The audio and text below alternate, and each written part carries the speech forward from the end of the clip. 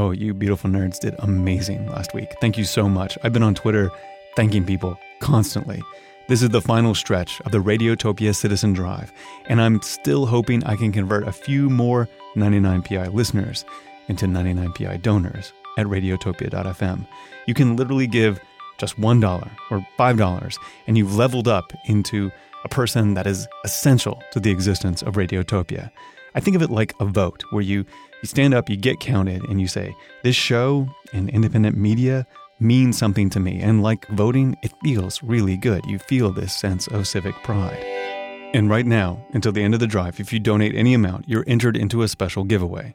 2 VIP passes to Radiotopia Live in New York City next spring, and that includes airfare and accommodations for 2. You'll see 99PI plus other favorites like Criminal come to life on stage. There are some legal terms and conditions, so read the rules, but it's just another way of saying that every donation matters. Whether you give a lot or little, you are entered, and you're part of this tribe, and we all only do what we can here. Since we last spoke, we've unlocked 2 sticker sets that are going out to everyone who pledged, and a 3rd sticker set is right there on the precipice, ready to go out to everyone who pledges once we hit 19,000 donations. The beautiful nerd sticker is unlocked when we hit the big number, 20,000. I cannot wait to see Radiotopia stickers on laptops and notebooks in every cafe and airport I visit. And if I see one, I will probably come up to you, so don't be scared. Remember, these merit badge stickers are cumulative and go to everyone who pledges. So you pledging any amount, even $1, counts as a backer, and that adds to the tally. And that gets everyone who pledged more cool stuff. We are creating Radiotopia together, and we all do better and get more rewards when everyone pitches in with whatever they can. Go to radiotopia.fm, hit the contribute button, fill in any number you want to be counted as a backer. If you're fortunate enough to be able to give more, we have cool Radiotopia Zag socks, we get a camping mug, all kinds of stuff. But I just want you to join us. Only 7 in 10,000 listeners supports the shows here, and with $1, you can destroy that disheartening ratio at radiotopia.fm. I'm still thanking hundreds of people a day on Twitter, and I'll continue to do it. So donate, send me a little note on Twitter at Roman Mars, and I'll thank you personally. All right, this is it, team.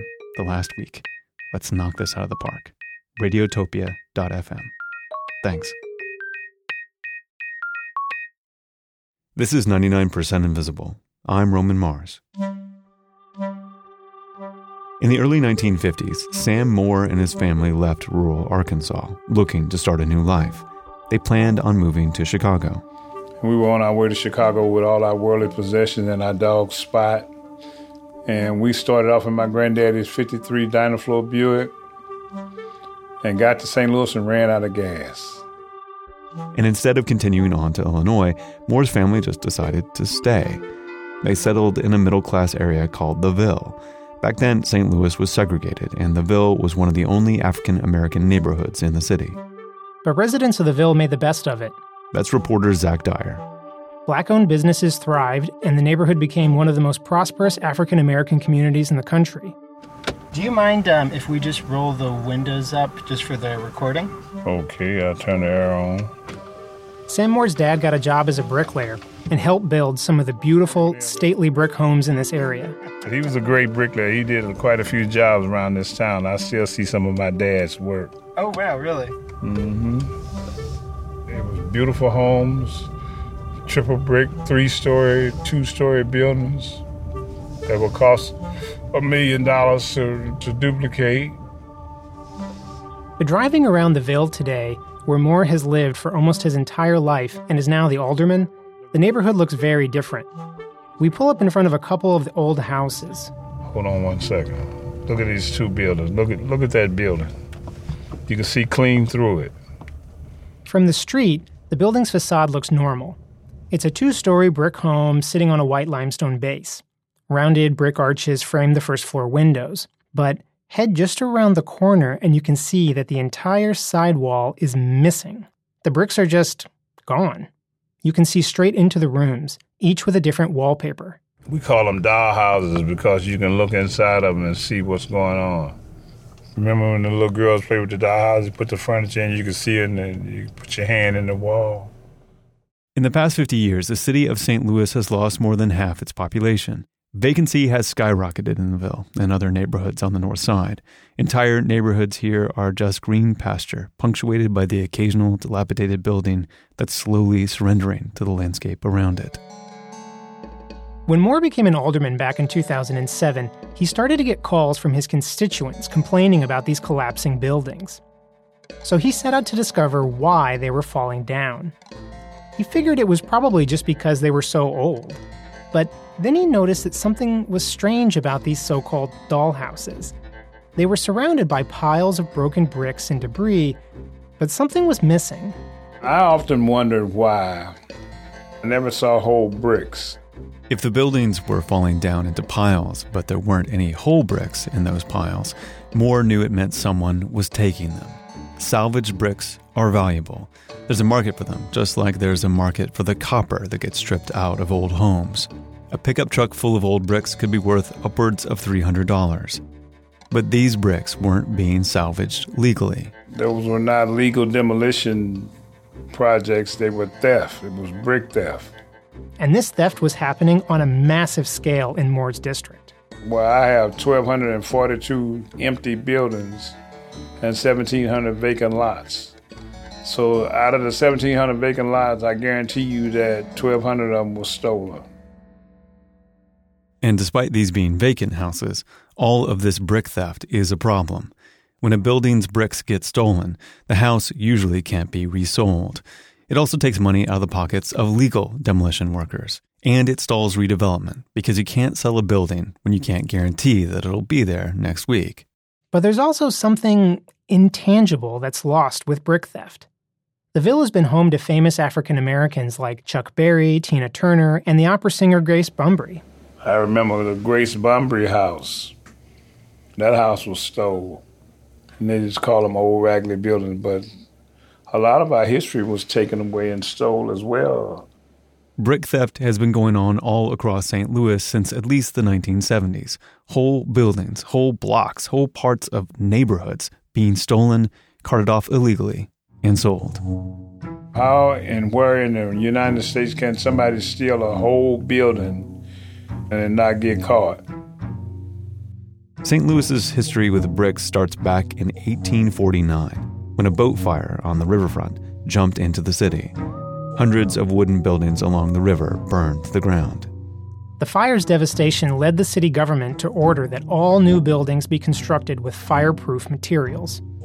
Luckily, the city happened to be sitting on top of a lot of high-quality clay, as well as the coal that would be needed to fire the kilns to turn that clay into brick. Well, I could show you a couple of these different kinds of bricks. And, yeah, definitely. One thing that I think is interesting is... Andrew Weil is the executive director of the Landmarks Association of St. Louis. Behind his desk, he's got a giant framed pictorial map of the city back in the late 1800s. The landscape is dotted with evidence of the city's once thriving brick industry. It's covered with mines and smokestacks. You'll see some smokestacks, and you'll see, some sort of derricks set up or winches set up over mines, some pit mines. You'll also see these beehive kilns. They look like big igloos. The red clay industry was so big that folks were even digging mines in their backyards to get this stuff. And all this new industry attracted others to St. Louis. In the decades to come, waves of migrants from across Europe and the southern U.S. flocked to the city. It was a boomtown. So it's sort of a perfect storm of materials, labor, and industrial innovation that combine to make St. Louis into this brick-producing powerhouse. By 1890, St. Louis was home to the world's largest brick manufacturing company. Millions of bricks were exported across the country to build skyscrapers in Chicago and other buildings across the western and southern United States. Bricks were cheap and plentiful, and that meant that even modest working-class homes in St. Louis could have one-of-a-kind brickwork. They're not just blank facades. They have this sort of corbelling or extensions or recesses and ornamental bricks built into them, pressed flowers or designs and string courses and things like that. But even as these beautiful brick homes were going up all across the city, the conditions for the city's eventual semi-abandonment were also being put into place. In the early 1900s, St. Louis was forcing its black citizens to live in segregated neighborhoods. When the practice was found unconstitutional, realtors began asking homeowners in St. Louis to sign something called race-restrictive deed covenants. These barred the homeowner and future homeowners from selling the property to African Americans and other minority groups. Here's Colin Gordon, a history professor at the University of Iowa. When realtors assessed properties for sale in St. Louis, well into the 1960s, one of the standard items on the assessment form was the nearest Negro community, or the degree to which Negroes had invaded or intruded upon a neighborhood. And is invasion a word that was used in these documents? Oh, yeah. Yeah, these were the words that were used. Intrusion, invasion, and the like. Not only were African Americans blocked from certain neighborhoods by these racist deed covenants, the city was also bulldozing black neighborhoods for massive new projects like the Gateway Arch. This was the age of urban renewal. Increasingly, we are seeing large-scale demolition as the first step in building modern cities. In this jet age, events move fast, faster indeed than we sometimes realize, and our progress is certain to be steady as we clear away the structures that block progress. In the 1950s, white residents had started to leave the city entirely. Their departure was facilitated by the recent development of the highway system and by the GI Bill, which gave white veterans easy access to home loans while largely denying black veterans the same right. White flight was happening all over the country, and St. Louis was no exception. As whites rushed to the suburbs, the city's population declined and its tax revenues plummeted. By the 1970s, African Americans with the means started moving out of the city too. We lost over 500,000 people in this city since 1950, so we have a huge problem with vacancy. Andrew Weil again, from the Landmarks Association. And at the same time, the neighborhoods that are vacant were built of incredibly high-quality materials and incredibly durable materials. Most of the brick that's being stolen in St. Louis is, 100 or 120 years old, so it's really at the beginning of its lifespan. Bricks can last for hundreds of years.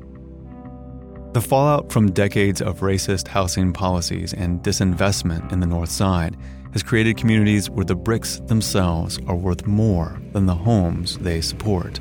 The only reason these buildings can be stolen is because they are perceived to have no value. So if the building is perceived to have no value and there aren't eyes watching it, it's a perfect opportunity for it to disappear. By the time Sam Moore had become alderman in 2007, brick theft had already been going on for decades. But there hadn't been much of an effort by the city to stop it. So Moore set out to figure out who was stealing bricks and how. To start, he did what any gumshoe would do. He went on some stakeouts. I watched them steal the bricks and followed them to the brickyard where they sold them and wondered why would the city let an illegal organization like that or business buy brick. These brick thieves have found that abandoned houses represent remarkably easy targets. So easy that sometimes people are coming in from as far away as Las Vegas to steal them. It's not actually hard to tear the buildings down. People go about it in a few different ways. So the guy get up at 6 o'clock in the morning and get on a bicycle and take a screwdriver and pick him out 6 or 7 bricks out of the wall and then snatch the wall. That's all it takes. Just make a hole in the wall, slide a metal pipe in the hole, attach it to a chain, give yourself enough clearance, and pull. Instant demolition. The thieves had figured out how to steal bricks even in busy areas. They just take out the back wall of the house, hidden from view. Like this is a busy street, so what they did was they took the back out of this one. Look to your right. Oh, I see now. You're right. So literally, like the whole building is, the back of the building is gone and there's a tree that's grown up in it. Right. But you're right, the whole building is just, there's nothing there in the back. There are various ways to steal an entire wall of brick. Some people run a cable through one window and out another, then attach it to a truck and pull. Or they've used backhoes that were contracted for other legal demolition jobs. They would drive them over in the night, knock down an abandoned house, and then return later to steal the bricks. One of the more drastic methods of stealing bricks involves burning the buildings first. The fire destroys the wooden supports holding up the building and weakens the mortar between the bricks. When the fire department would arrive to put out the fire, their high-pressure hoses often knocked down the walls and even cleaned the mortar off the bricks. Michael Allen is a preservationist who used to live in North St. Louis back in 2008 when brick theft was at its worst and dozens of buildings were being stolen each month. I had personally worked with some neighbors. We boarded up buildings that weren't boarded because we weren't waiting for the city. We nailed shut the doors to keep people out of them from setting the fires inside. And then, they'd be on fire. It just didn't seem real. Driving out to go get groceries and past these buildings that had been stolen seemed otherworldly. Stealing the buildings is backbreaking work, and it can be dangerous. And a couple of times we have found people upside down in the rubble that got caught. The bricks caught them and killed them. Eventually, Alderman Moore got fed up with sitting in his car and watching all this happen to his neighborhood. So he started to confront the thieves when he would find them. People have been warning me, man, Sam, they got guns. They don't like you. You need to stop running up on people. So I took his advice. I stopped running up on them. Moore eventually realized his interventions weren't making much of a difference anyway. Brick theft is classified as a nuisance crime, kind of like breaking windows in an old building. It carries a maximum $500 fine and up to 90 days in jail. And given the amount of money that can be made selling stolen brick, a lot of people figure it's a risk worth taking. To me, what makes used brick so special and desirable is the color. This is Barbara Buck. She owns Century Used Brick. It's a brickyard in St. Louis. And so when they tear the building down, you'll get this mix of colors of oranges and reds, and it's really hard. It's been really hard for new brick manufacturers to duplicate that. Buck says her brickyard is scrupulous about only buying legally salvaged brick. They typically buy from just a handful of trusted vendors. Because we're legal, we have to know exactly where our brick comes from. So if we don't usually have people showing up at our yard with just a pallet, trying to sell a pallet. But Buck says there are other brick buyers that aren't as careful as she is. There was a guy in St. Louis that he was buying brick, after hours, 1 a.m. You could get a shopping cart, fill it full of brick, go get money, and go buy your drugs. And he was doing a huge business. And then the police shut him down. Buck explained to me that the supply of legally salvaged bricks is driven mostly by city-funded demolitions. So when the city runs out of money to tear down old buildings, more brickyards are willing to turn a blind eye to brick acquired illegally. And so that's when it gets, tempting for these guys to steal brick and sell it because they know there's a lot of demand and no supply. Some of the brick, whether it's legally salvaged or not, goes to building or renovating new homes in St. Louis. But most of it heads to another part of the country entirely. I would say most of it goes to Louisiana, and we sell some in Florida, we sell some in Mississippi, we sell in Texas. So there's, southern markets that really love our brick. I'm 63 years old. I've been doing this since I was 18. And I've seen and heard just about anything you can think of in the brick business. So, Gary McConnell owns McConnell Brick in Baton Rouge, Louisiana, and he's been buying salvaged brick for decades.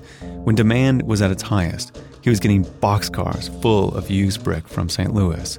New brick might sell for around $350 per thousand. Old brick, on the other hand, will go for almost 2 times that. For example, we sell St. Louis brick for $675 a thousand. There are a few reasons why there's such a high demand for salvaged bricks in the southern United States, where McConnell's from.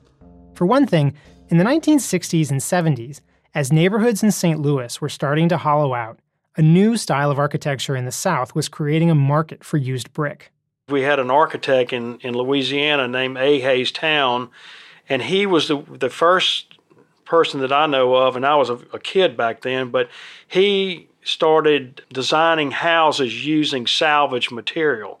Town was influenced by antebellum Southern architecture. Of course, we're down south. We have plantation homes. All those old plantation mansions and stuff, the brick were actually made on site. By enslaved workers living on the plantation. And they would make the brick and put them on these houses. So when Mr. Town, his reputation and his flair was to replicate some of these old plantation homes. So the only way that you could do that was to use antique brick. Town's designs called for used brick, not just for the facades of homes, but for the flooring, courtyard patios, and pool decks. Even today, some neighborhoods in Baton Rouge require all new construction to use reclaimed brick. Demand for that weathered look has gotten so high that only the wealthiest homeowners can afford to have salvaged brick. They're expecting to have salvaged brick or, old brick floors or pine beams or pine flooring, any kind of antique salvage stuff. They're expecting to see that in those upper end houses. Aside from this desire for an antique look, there's another reason why so much used brick from St. Louis is headed to the Gulf Coast and out west. It's because not all bricks are created equal. The exterior layer of brick, the face brick, produced in St. Louis, is fired in such a way that it helps it withstand the freezing winters in the Midwest. Interior brick is softer and can't stand up to the elements. In the 1960s and 70s, St. Louis home builders in the suburbs who started using reclaimed brick from the city got a nasty surprise. The brick facades were crumbling away. If you're going to put used brick on a new home, there has to be someone at the demolition site separating out the face brick from the interior brick. That's something demolition companies can't or won't pay for. The easiest thing for them to do is just ship all of the bricks down to warmer climates, where even the softer ones can be used on the exteriors of buildings. To me, there's something sad about the beautiful old houses of St. Louis being torn down to build beautiful old-looking houses somewhere else. Barbara Buck, who runs the St. Louis Brickyard, agrees. There are just times when I'll go to a building that I know is coming down, and I just feel so sad. Because I think about the family, I'm very sentimental. I think about the family that lived there. I think about the family that built that house. I think about the generations that were raised in that house. But she's also practical. Many houses can't and maybe shouldn't be saved. We don't have the population. We don't have the jobs to support those houses, and everything has a lifespan. The worst of the brick theft is over today. Some of the brickyards that had a history of buying stolen bricks were shut down with the help of city workers, local activists, and representatives, like Alderman Sam Moore.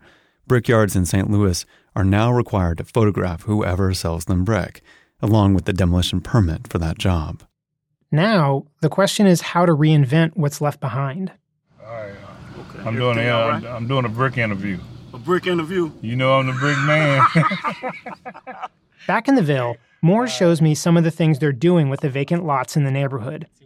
We pull up next to a fence decorated with life-size portraits of old Negro League baseball players from the 1930s. Behind the fence is one of Moore's projects, an urban farm. This is called the Ville Orchard. We got about 50 fruit trees in it. We're growing tilapia fish. Oh, really? And catfish. We got a hatchery in there. We got chickens. We got the works. And there's new housing being built in the Ville, too. But not the same kind of stately homes that the neighborhood used to be known for. It'd take $1 million to build them old houses over again. So we want mixed use in there. I think they look good. Anything to enhance the neighborhood. Moore shows me some of the new houses. A traditional brick home in this neighborhood would have been made with walls that were 3 bricks deep. From the street, the new houses look kind of like the old ones, but up close you can see that there's something different. It's not a whole brick. Those are little clip-on gadgets.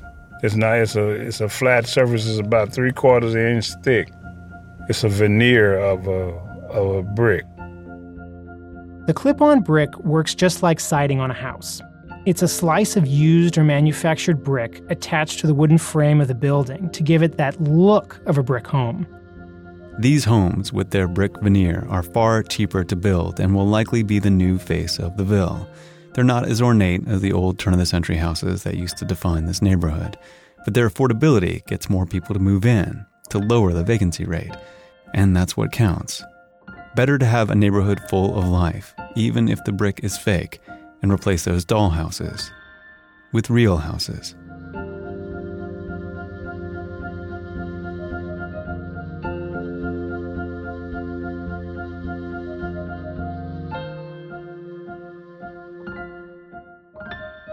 A lot of cities were ravaged by fire in the mid-19th century. St. Louis reacted by building everything with brick.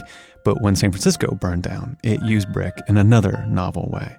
We have a cool extra story about that after this. Support is provided by Sonos. I'm on the record as being a huge fan of the Sonos system that brings music and joy throughout my house. But Sonos has upped their game even more with the Sonos One. It's the great high-quality Sonos speaker that you love, with Amazon's Alexa voice control built in. Now that I put a Sonos in my kitchen, I can't make a meal or do dishes without music.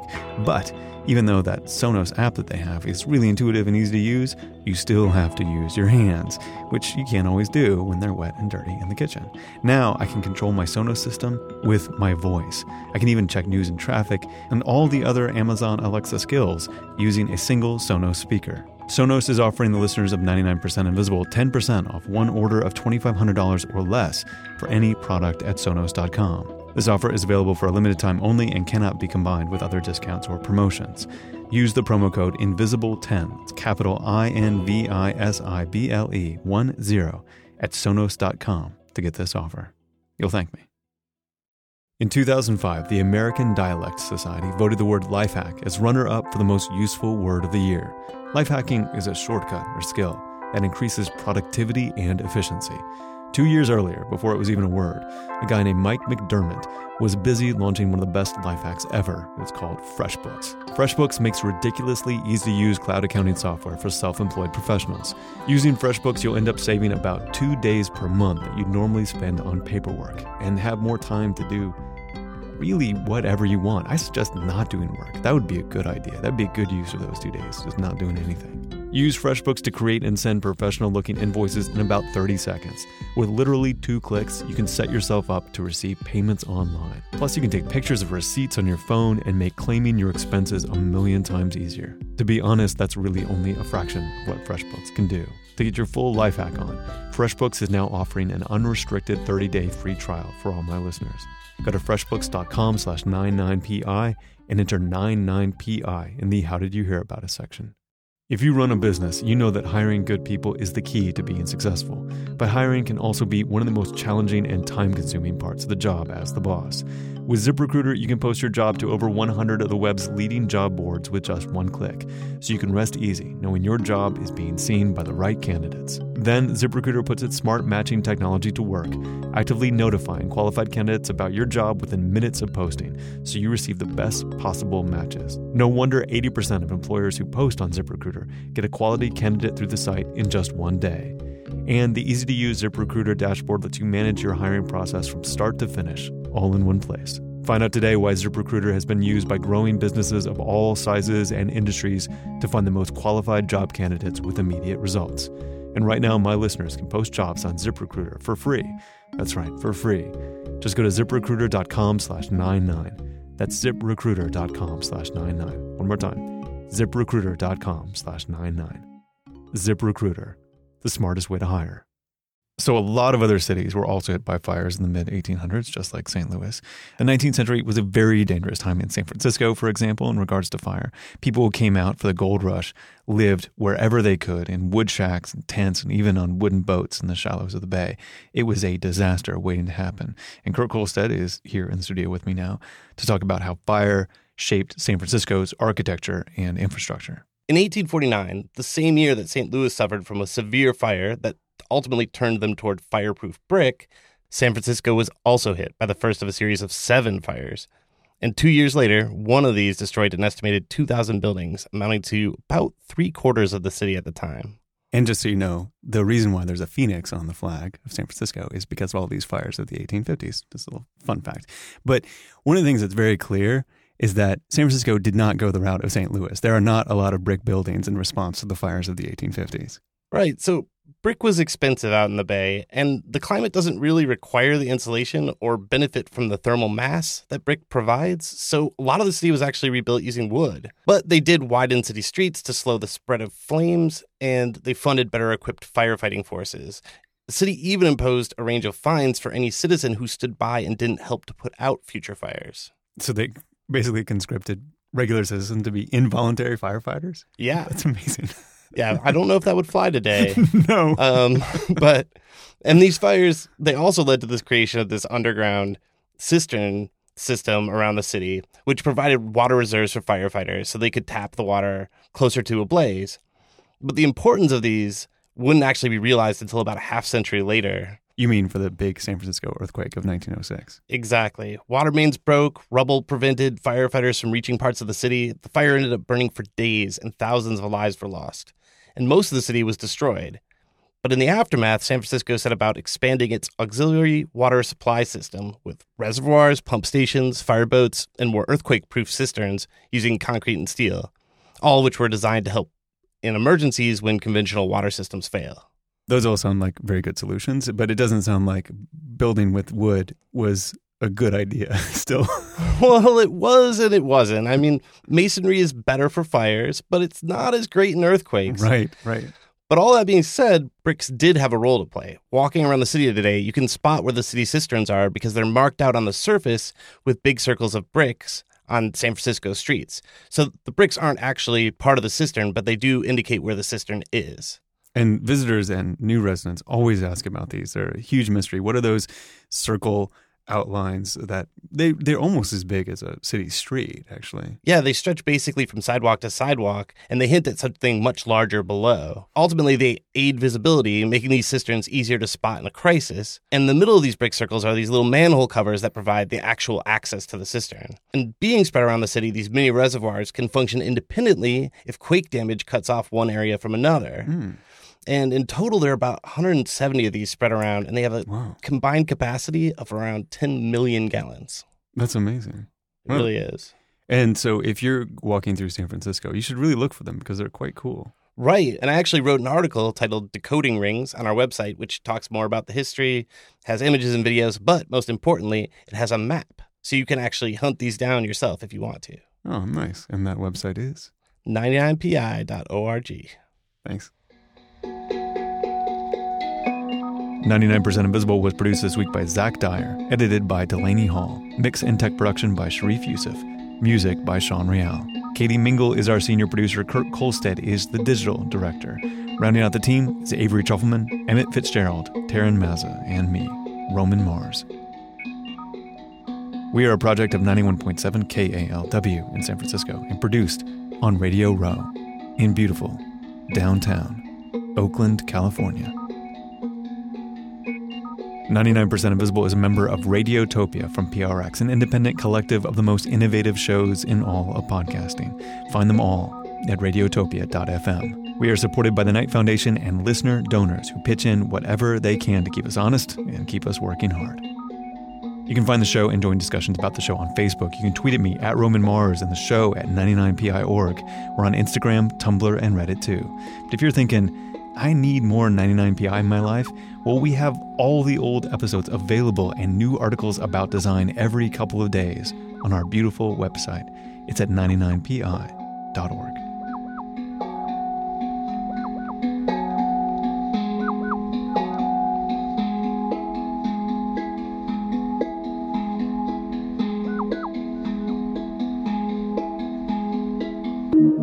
Radiotopia.